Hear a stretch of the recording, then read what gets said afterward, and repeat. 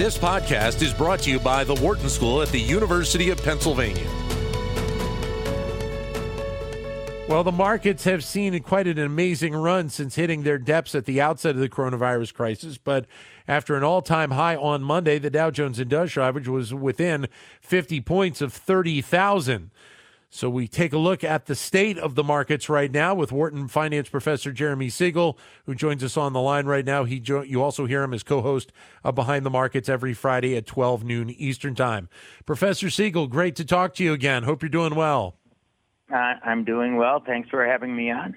Thank you. So give us the lay of the land of what you're seeing with Wall Street right now. Obviously, I think a lot of people's interest was really piqued yesterday by getting so close to 30K on the Dow. You know, CNBC called me and said, Dr. Siegel, you ready today in case it goes over? They always have me on milestones. I remember 4 years ago when it hit 20,000, I didn't think it would get to 30,000 really as fast as it did. I don't think it'll probably make it today given the soft opening, but it will make it. I mean, the stars are aligned, I think, for continuing upward movement in this market. So what are those stars that you see aligned right now perfectly to keep markets moving higher? I think it's a really good election for the market. You know, I mean, Trump had, good and negative things about the market. He enabled the Republican agenda of tax cuts, lower regulation. If the Senate stays Republican, which looks very, very likely, the tax increases of Biden, which would have been quite negative for the market, are not going to be implemented. So as a result, the tax cuts and the corporate tax cuts are going to stay. Now, he could reverse some of the regulation. He won't reverse all of it. I mean, some of it actually was actually supported by the Democrats, just not done. We're not going to have the crazy trade policy under Trump, which was, to me, a very negative. I thought he really misunderstood what the role of a trade deficit in an economic cycle. So I think that'll be a more rational approach on the trade. So without any extra taxes, rational approach on trade, maybe a little bit more regulation, and really outside of voting for Biden, the Republicans, as you know, did very well in Congress. So the possibility of radical reform going through are greatly reduced. I mean this is, and then and we've talked about this before. I was on the show, how much liquidity provided by the Feds. All this is percolating under the surface, and the virus. The virus news. I mean, 2021 is going to be gangbusters, in my opinion. We got to get through a really difficult period. Obviously, next 6 weeks, 8 weeks, but the vaccine will be rolled out, and things in 2021 are going to be significantly better, much better.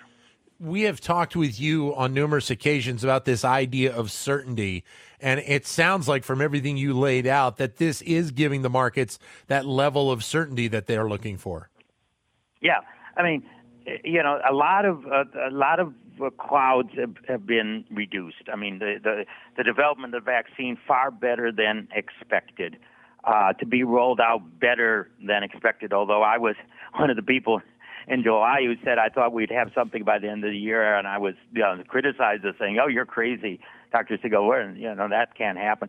Now, of course, it's not going to be rolled out in mass.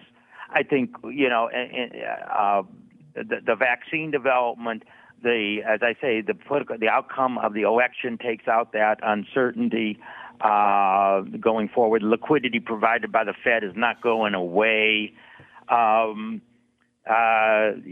Like just a few minutes ago, I'm just looking. National Association of Home Builders has had, a 40-year-old index of home buying sentiment. It soared to 90. We never had anything like that before in 45 years. I mean, this is greater than the boom of housing before the financial crisis, which was supposed to have really sparked the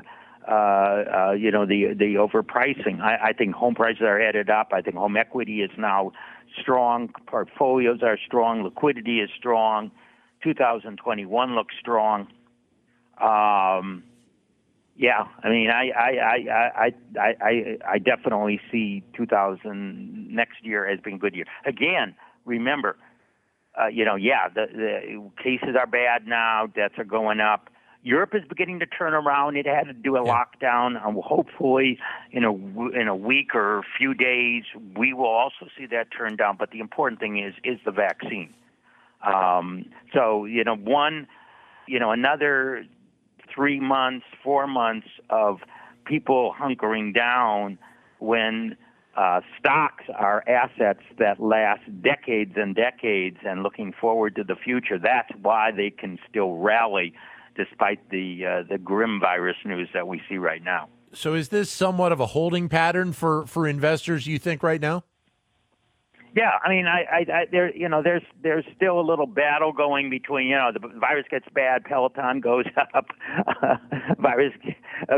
news, vaccines get up, and then the cruise lines go up. I mean, people are trading back and forth on that. But I think, when you look forward, towards 2021, I mean, I basically think that by the middle of next year, I'm not going to say the virus is gone, but it's going to be background noise.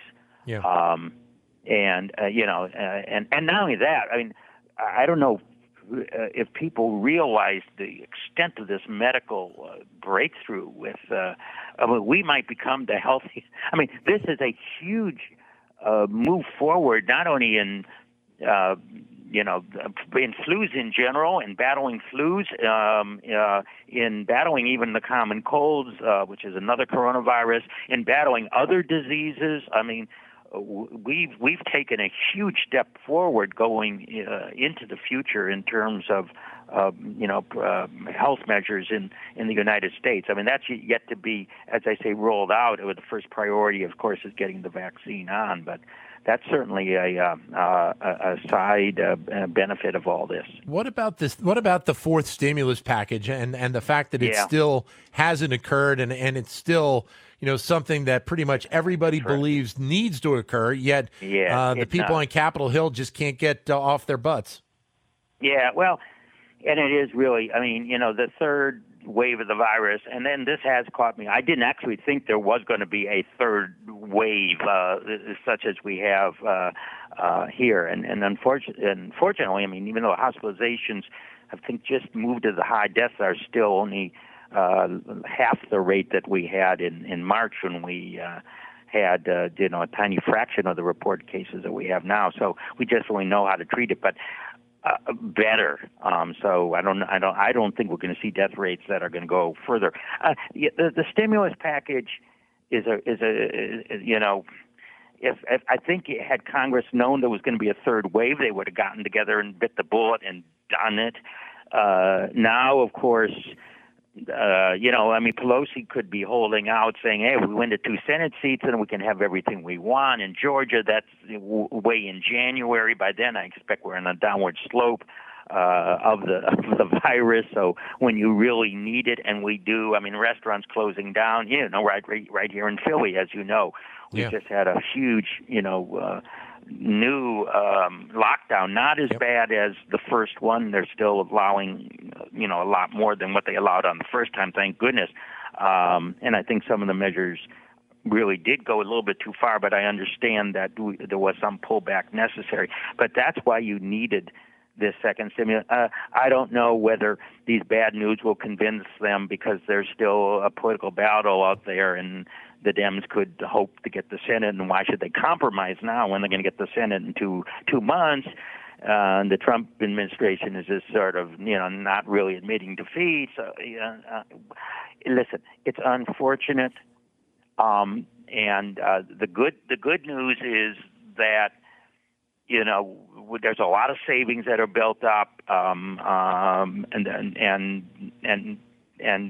hunker down to get through these 3 months, because I think, starting in January, things are going to look a whole lot better. We have got through 2 or 3 months. If we got a stimulus package, give people more hope and a little bit of liquidity and keep some of those businesses open. It is really a failure, but hey, In the bigger picture, looking towards 2021, the vaccines are the dominant positive force. What about any potential action by the Federal Reserve in the weeks and months ahead? Well, they've done just about as much as they can do. I mean, there's talk about trying to bend the yield curve to get the long rate down, but they're not going to do that until the yields start really rising, which is going to be, I think, next year. And by then the viruses are down, so you're going to have a different set of circumstances. They really, they got rates down to zero. Their lending facilities are there. They could announce increased Q2. That will just spur the markets more. Will it really help? Yeah. The restaurateurs and now have to close because of new restrictions. Not really. Yeah. You're feeding the markets again, but personally, they've done everything. So I think, if Congress is needed here, stimulus checks, PPP, payroll protection plans for those businesses still closed, more of that bridge, that is by far the most useful. It just may not happen, and we're going to just grit our teeth and say, but we will get through it. Professor Siegel, thanks very much for joining us. As always, appreciate your insight. Look forward to hearing you and Jeremy on Friday. Thank you, sir. Absolutely. Thank you. Thank you. Wharton Professor Jeremy Siegel. To keep engaged with Wharton Business Daily and other Wharton School shows, visit businessradio.wharton.upenn.edu.